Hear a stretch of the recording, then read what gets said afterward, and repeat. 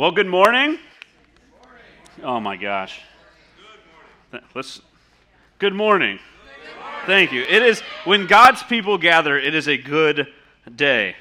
Welcome. My name is Randy. I'm one of the pastors here at Christ Bible Church, and I have the great privilege and responsibility of helping us begin our study through the book of Nahum over the next few weeks. So if you will open up your Bibles to Nahum, we'll jump right in. There are scripture journals in the back if you haven't grabbed them, as we've been going through Jonah and Habakkuk over the last few months. So if you haven't grabbed one yet and you would like to use one of those, there's a pile of them.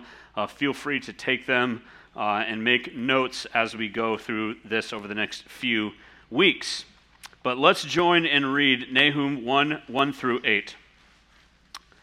An oracle concerning Nineveh. The book of the vision of Nahum of Elkosh. The Lord is a jealous and avenging God. The Lord is avenging and wrathful. The Lord takes vengeance on his adversaries and keeps wrath for his enemies. The Lord is slow to anger and great in power, and the Lord will by no means clear the guilty. His way is in whirlwind and storm, and the clouds are the dust of his feet. He rebukes the sea and makes it dry. He dries up all the rivers. Bashan and Carmel wither. The bloom of Lebanon withers. The mountains quake before him. The hills melt. The earth heaves before him. The world and all who dwell in it. Who can stand before his indignation? Who can endure the heat of his anger? His wrath is poured out like fire, and the rocks are broken into pieces by him.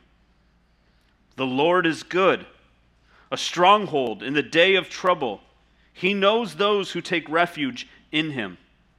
But with an overflowing flood, he will make a complete end of the adversaries and will pursue his enemies into darkness.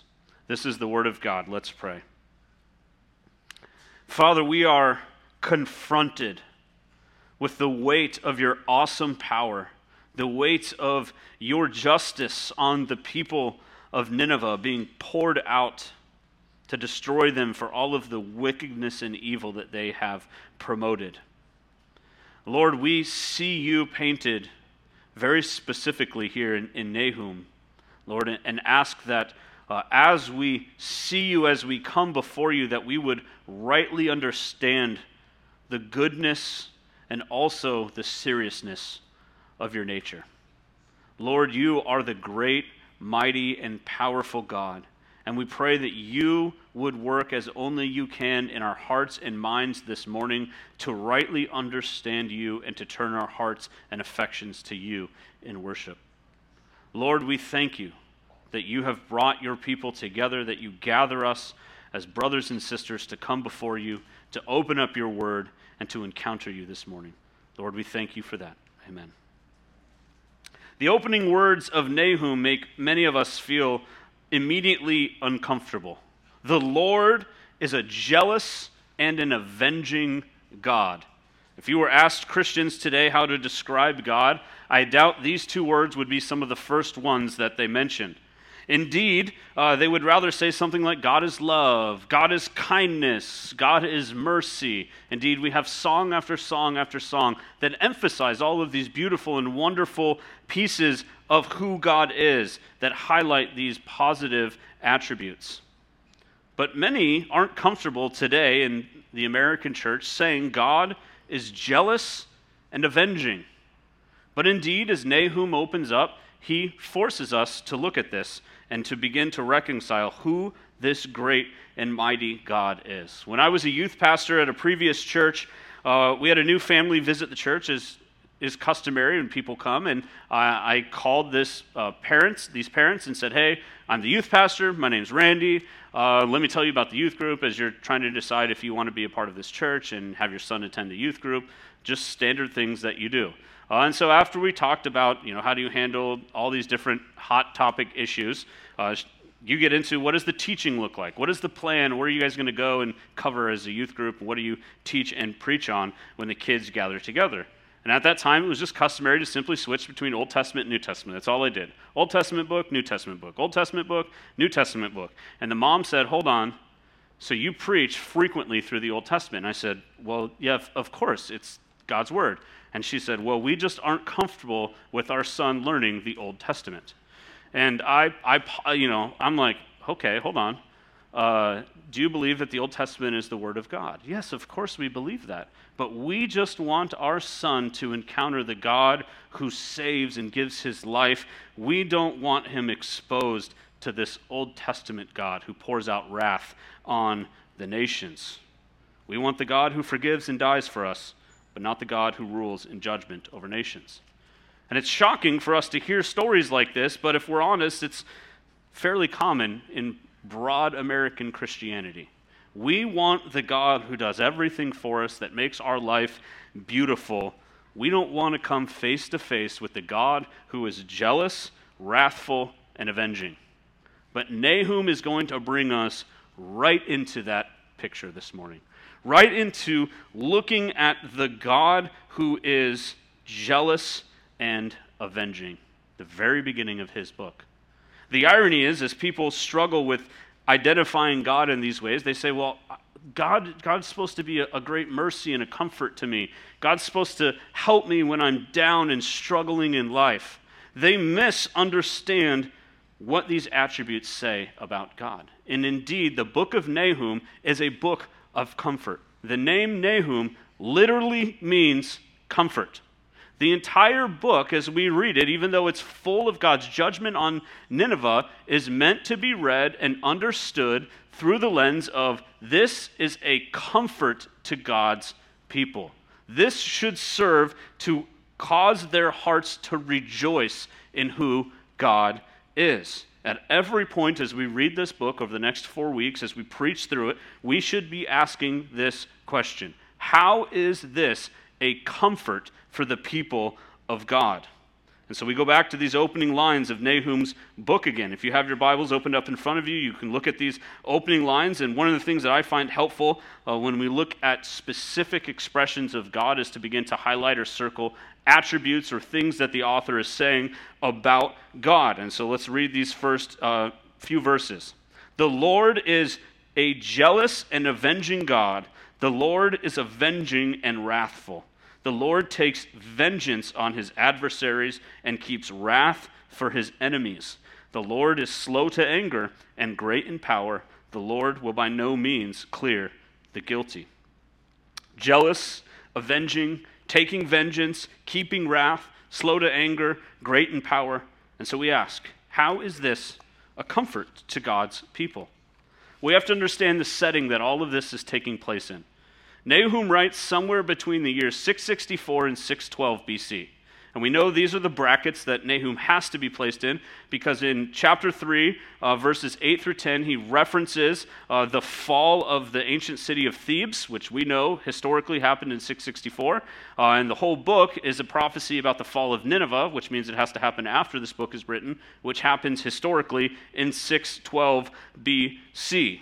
The best guess by many scholars is that the actual date of this book is somewhere between 650 and 630 BC, because Nahum will write in next week, as we get there in verse 12 of chapter 1, that Nineveh is at full strength. This means that one of the most powerful kings, Ashurbanipal, must still be in power, because after he steps down from the throne, after he dies, Nineveh is in obvious decline to the world around them. Nahum wouldn't be saying Nineveh is at full strength and many in verse 12 if this guy was not at least in power. So this means that, historically speaking, most likely 650 to 630 BC is when Nahum is writing this prophecy about Nineveh. Why does this matter? Well, it helps us to understand the people of God during this time period. After the city of Nineveh was spared, if we step back a century during the time of Jonah, which we preached through Jonah a month and a half ago, the city grew stronger and stronger. The Assyrian Empire grew in power and had even ended up wiping out the entire northern kingdom of Israel, and their capital had been moved to Nineveh as they grew in power. In the south, Israel is the country to the north, Judah is the country to the south, after they split in two. In the south, King Hezekiah is reigning at the beginning of this century, but he passes away in 687 BC. King Hezekiah is a good king. He said that he walks in the steps of his father David. He sought to follow God and do what was right in the eyes of God, and he does great things through the time of Hezekiah. But when he passes away, his son Manasseh takes the throne. Manasseh takes the throne in 687 BC and is evil and wicked, unlike any king that they've had up until this time. He leads the people of Judah into total and complete apostasy. His reign would last all the way until 642 BC. And so it's during the end of the reign of Hezekiah and into the beginning of this time of Manasseh that Nineveh is going to reach its peak power and influence in the world. The northern kingdom is totally wiped out. The southern kingdom has become weak and idolatrous, and yet Assyrian Empire, highlighted by its capital city Nineveh, grows strong. One scholar, Kenneth Barker, writes about the state of the Assyrian Empire during this time. The glory of Nineveh came, however, around 700 BC, when Sennacherib built a new palace and made Nineveh the capital of Assyria, replacing Ashur. He built magnificent public gardens. He built an extensive 30-mile-long aqueduct and water system. Esarhaddon and Ashurbanipal, those are really hard words to say. Man, makes my Hebrew bad. They continued in this building program, so they're the kings that follow him in Assyria. A major feature being a massive library that has yielded thousands of tablets for archaeologists and historians to study. By the time that Manasseh is reigning in Judah, Assyrian dominance over Judah seemed to be institutionalized. What does this mean? It means the center for world power, education, religious worship, and influence in the world at that time is Nineveh. King Manasseh of Judah, in turn, institutionalizes worship of Baal, one of the chief gods of the people of Nineveh, into the culture of Judah as he promotes wickedness. And so in the midst of all of this wickedness perpetuated by this man, Manasseh, God goes silent. God doesn't speak at all at the beginning of Manasseh's reign. And this is a form of judgment on God's people. And in fact, this is a silence that's probably broken by Nahum. He's the first one that's going to come and speak after God has gone silent, after the people of Judah have apostatized and brought in all kinds of evil worship into the land of Judah, into the temples, and set up shrines all over the countryside. God no longer talks to his people, but Nahum comes with a message of comfort. How bad is the wickedness at this time? Well, when Manasseh's grandson Josiah takes the throne in 640 BC, which is right in the middle of this probable time that Nahum is writing, after the very short reign of the son of Manasseh, he reigns for 18 years until we find this major discovery. And so when Josiah has been king for 18 years, so if you're doing the math, this is roughly 622 BC-ish, he finds something. He sends his people to go collect the money from the temple, and as they're cleaning out the temple, looking for all the money that they can come up with, they find the book of the law. For decades and decades and decades, the people of God have forgotten that God's law, his book, his words to the people, has even existed. When they bring it to King Josiah and they read it, he weeps, he tears his clothes, he cries out for forgiveness from God. He commands that the law be read in front of all of the people, and there's a massive turn to God in the people of Judah. But in 2 Kings 23, 4 through 8, he's going to describe just how bad the infiltration of this worship of Baal and Asherah have become in Judah. And this is important because this sets the stage for the land of Judah, most likely in the time of Nahum. 2 Kings 23, verse 4. The king commanded Hilkiah the high priest and the priests of the second order and the keepers of the threshold to bring out of the temple of the Lord all of the vessels made for Baal, for Asherah, and for the host of heaven. He burned them outside Jerusalem in the fields of the Kidron and carried their ashes to Bethel. He deposed the priests whom the kings of Judah had ordained to make offerings in the high places at the cities of Judah and around Jerusalem. Those also who burned incense to Baal, to the sun and the moon and the constellations and all the host of the heavens. And he brought out the Asherah from the house of the Lord outside Jerusalem to the brook Kidron, and he burned it at the brook Kidron and beat it to dust and cast the dust of it upon the graves of the common people. And he broke down the houses of the male cult prostitutes who were in the house of the Lord, where the women wove hangings for the Asherah. And he brought all the priests out of the city of Judah and defiled the high places where the priests had made offerings from Geba to Beersheba. He broke down the high places of the gates that were at the entrance of the gate of Joshua, the governor of the city, which were on one's left at the gate of the city.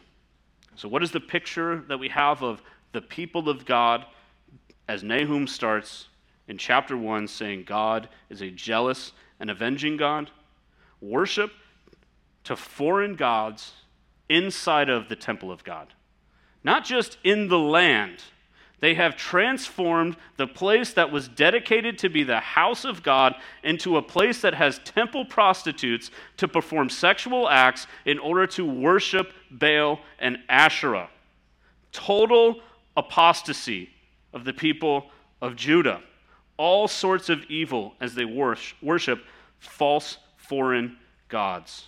A people in Judah who have neither heard from God nor read his word in decades. On a quick side note, before we continue on in Nahum, we should see stories like this as we work through Scripture as a great reminder as the people of God to have an absolute love and desire for his word. We should be people who protect ourselves from drifting into placing our faith in things other than God or placing our faith in false beliefs by reading God's word. Many Christians today readily read and listen to all sorts of Christian-sounding things, but struggle to read the Word of God. And one of the things that will keep us as Christians from drifting into idolatrous worship, from following and placing our faith in either bad theology or total false gods, is a dedication to the Word of God. We should be people fully committed to constantly engaging God's Word, so that when teachings that are contrary to Scripture pop up, we can easily say, that's not in the Bible, or that's directly against the Bible.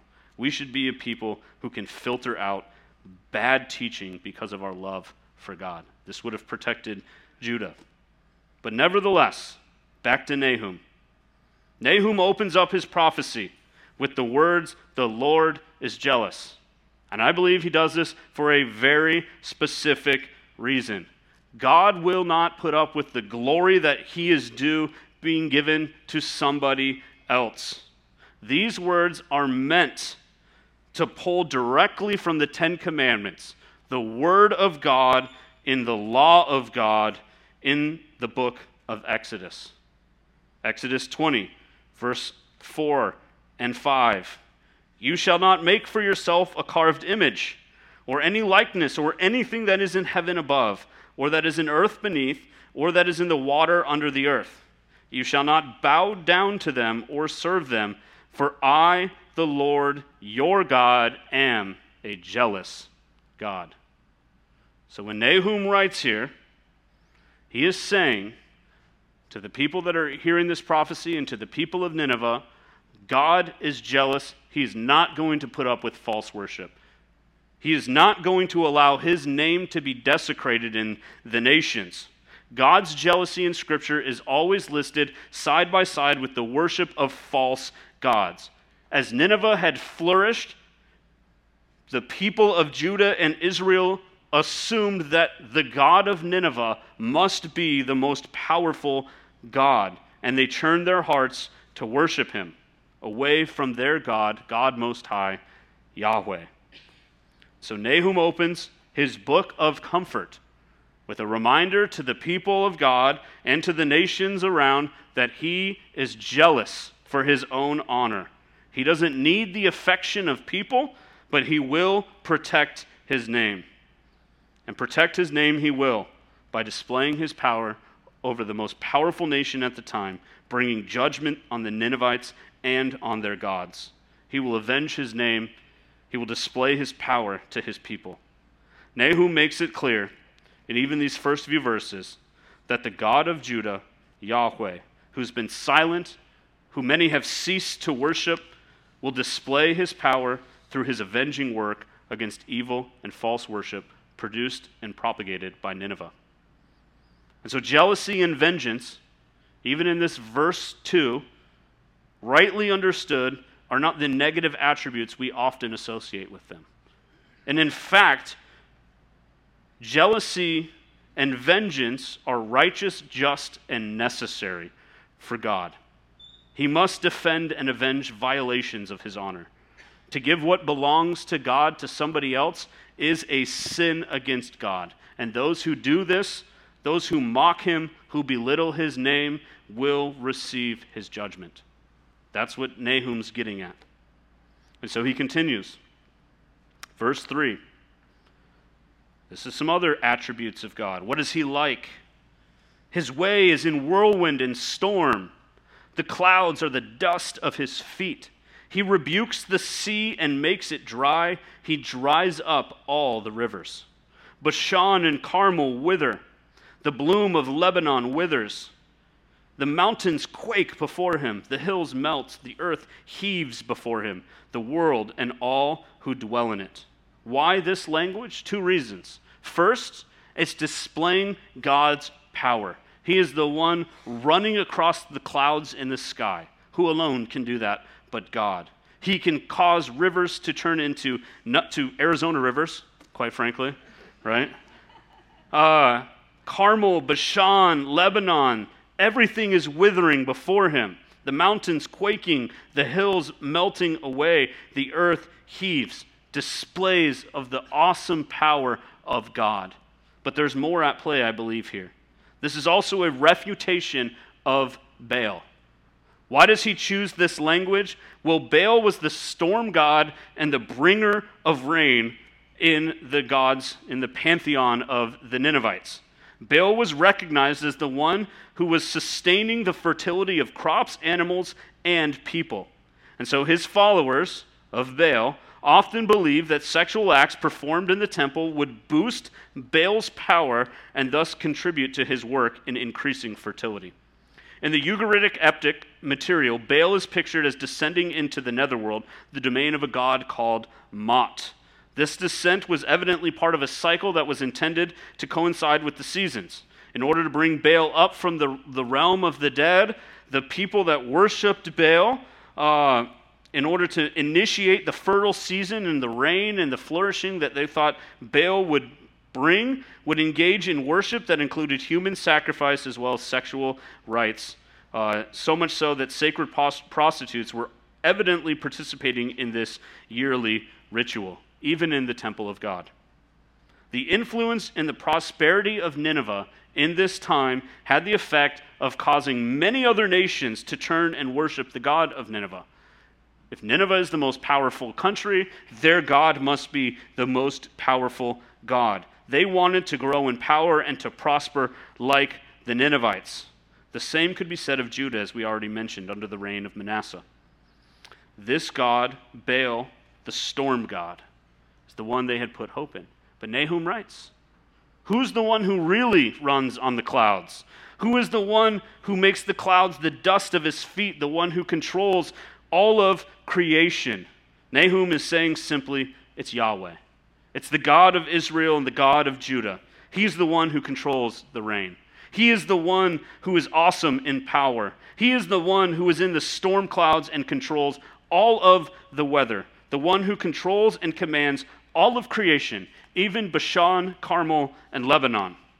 Why are these places mentioned? They mean nothing to most of us in here. Right? The only reason that you know these names is because you've read your Bible. But Nahum mentions these 3 very specific places because they mean something to the people of this time. These 3 places had widespread renown for their landscape. Bashan was famous for its rich pasture lands.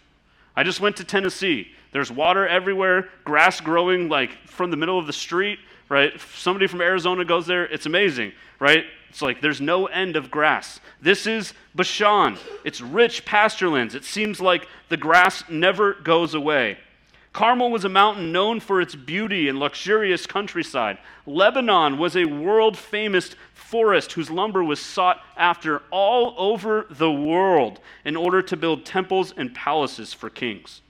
What Nahum is saying here when he mentions these three very specific places is that even in those areas that seem to have eternal flourishing, that they don't need the help of Baal to increase in their produce and their fertility, to have pasturelands full of grass and mountains full of blooming flowers and vegetation, big, strong, powerful forests that can endure anything.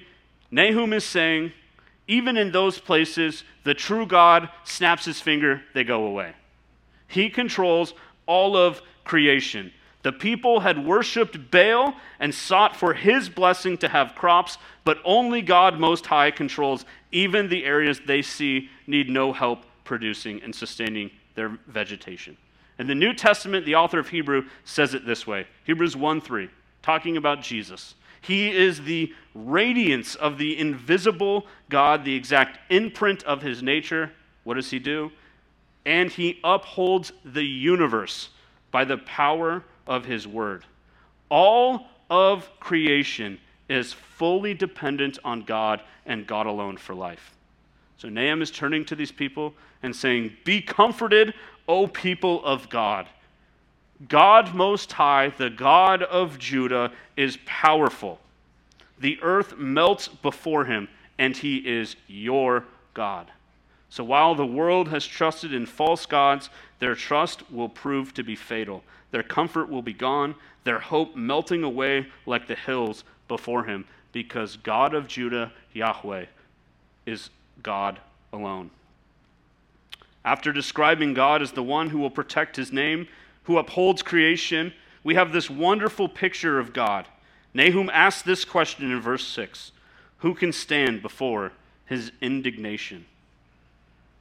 So this awesome picture that's been painted isn't the picture that we often see today of God or Jesus tenderly holding a lamb. There's some rainbows in the background, kids frolicking in the fields, everybody's smiling, everybody's really happy. There's a couple cute dogs, no cats, just dogs, running around, right? Everything's peaceful and happy.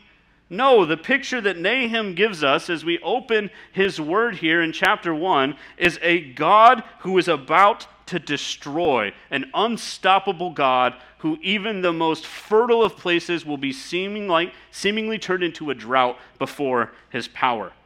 It's a God who makes one buckle at the knees as they come face to face with his power and the weight of his wrath towards evil. We are tempted to read this with the wrong eyes and respond by trembling in fear. Like the forest of Lebanon, we wilt away as we look at this question, who can stand before him? Because we know the answer. No one. No one can stand before him.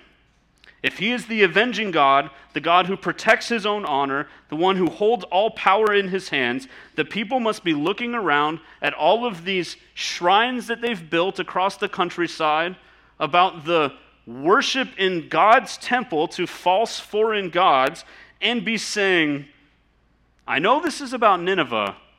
We might be in a little trouble here. We have not been worshiping this God. Who can stand his indignation? But again, Nahum is a book of comfort for God's people. And this is all tied to verse 6 when he says, the Lord is slow to anger and great in power. The Lord will by no means clear the guilty. And that might seem like a bad thing. Well, if he can't clear guilt, he's not going to wipe or forget it away. He's not going to forget any offense against him and let it go unpunished. The answer to the question in verse 6 is clear. No one can stand before him. But Nahum has also reminded us that God is slow to anger. God is powerful, but God is patient. His enemies are doomed. There's no way they can endure the heat of his anger. But he will finish this section by describing God as an overflowing flood that completely wipes out all of his enemies. But where God won't clear the guilty and he's slow to anger, sandwiched between these two devastating statements that no one can stand before him. He's going to send a flood to wipe out his enemies. We land in verse 7, a beautiful passage of comfort for God's people. The Lord is good. He is a stronghold in the day of trouble. He knows those who take refuge in him. God is an avenger. He's jealous. He stores up wrath, but he also provides hope to his people, even when they have set up other gods before him. He is coming to deliver judgment on Nineveh and to rescue his people once again. All of this background, the opening of Nahum, should help us to be reminded of something great. This God, the great God, doesn't deliver the people of Judah from Nineveh because of their righteousness. He delivers the people because of his righteousness. He will do what he does. He will not be mocked. He will not allow other nations to worship false gods and promote evil in the lands forever. We have no reason to believe, as we read the book of Nahum, that the people of Israel have done anything to turn and to promote righteousness in the land. And yet God is going to save on his own accord and according to his own plan to demonstrate his power as the true and mighty God. A similar thing has already happened. If you go to the book of 1 Kings, you have the wonderful story of Elijah on Mount Carmel, of all places. What's he doing? He's contesting the prophets of Baal. They've set up a shrine. They're going to call on Baal. Baal's going to prove to be the God that's the greatest God. And Elijah, this one prophet, sits there, mocks him. It's a hilarious story. Read it. If you think sarcasm isn't legitimate, just go read 1 Kings. And you'll see Elijah is very sarcastic towards these people. God will display his power to the people, even if they have not turned to him. He will prove to be the true and mighty God. The gods of the pagans needed to find power through the worship of their followers. They had to engage in all of these things yearly so that Baal would be empowered to come out of the land of Mot, the land of death, and produce fertility in the land yet again. But the God of Israel, the one true God, needs nothing to save. He doesn't need to be empowered by the worship given to him by his people. He will save on his own accord and according to his own plan. The people don't deserve the comfort of this mighty God, but he's going to provide it anyway. So this morning, we don't tremble in fear at the jealous, avenging, wrathful God. We shout with praise because of who he is. Yes, he's mighty in power. Yes, he pours out wrath on his enemies. His ways shake the very earth. He won't let any violation against him go unpunished. But this same God also sent his Son. And the awesome weight of God's power, the heat of his wrath and judgment is poured out on Jesus Christ for those who take refuge in him. And so the call for us is simple. Don't bow your knee to Baal. Shout to the Lord with praise, for he is good and he is our refuge. He is patient and he is powerful. Cling to the awesome truth this morning that while we were still sinners, Christ died for us. Jesus came and absorbed the full wrath of God's judgment, the wrath that swallows up nations and destroys the seemingly eternal forest of Lebanon. The God who destroys enemies and makes fools of false gods also sent his Son to die that his people might be saved while they were still sinners. Nahum is a book of comfort because God doesn't forget his promises and he will always protect his people. Although the people have abandoned him, he will continue to uphold his promise to Abraham, to David. He will move his purposes forward faithfully and demonstrate his power over the false gods of foreign nations and nations themselves. And we should be reminded as we finish this opening section this morning that there is no power in the world, whether a power of flesh or a power of spirit, that can prevent God from executing his plan and providing for his people. He will keep his name from being desecrated, and he will protect his people. Nahum 1:7. The Lord is good. He is a stronghold in the day of trouble. He knows those who take refuge in him. And as we leave this morning, 2 quick questions to ask and examine yourself. 1, where's your comfort? Where are you going in the midst of life to feel safe and protected? Are you going to God, or are you going to other things? And number 2, what can you do in your life to exalt the name of God among a nation that doesn't know or worship him? What are we doing as God's people to shout his name? God, Most High, Yahweh is the true God. Turn people to worship him. What can we do in our life to exalt the name of God amongst a nation that doesn't know or worship him?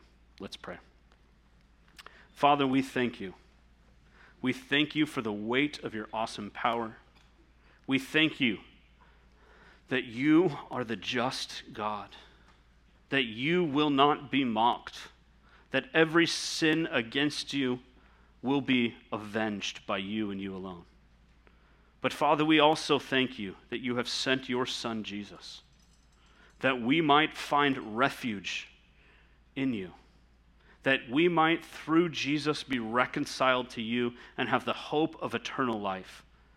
Father, we pray for those that we know in our lives, maybe even in this room this morning, who aren't finding refuge in you, who don't belong to you. And Father, we pray that the weight of your awesome power would be calling these people to come and lay themselves at your feet, to submit and say, you and you alone are God. Father, we pray that the work of Christ would be evident in our lives, that we would be a people who exalt your name, who make much of your awesomeness, of your power, of your glory, who call a nation out of worshiping and trusting in false things and instead call people to place their trust in you and you alone. Father, enable us to do this through your Spirit. Enable us to be people who rightly see you and worship you for who you are. Amen.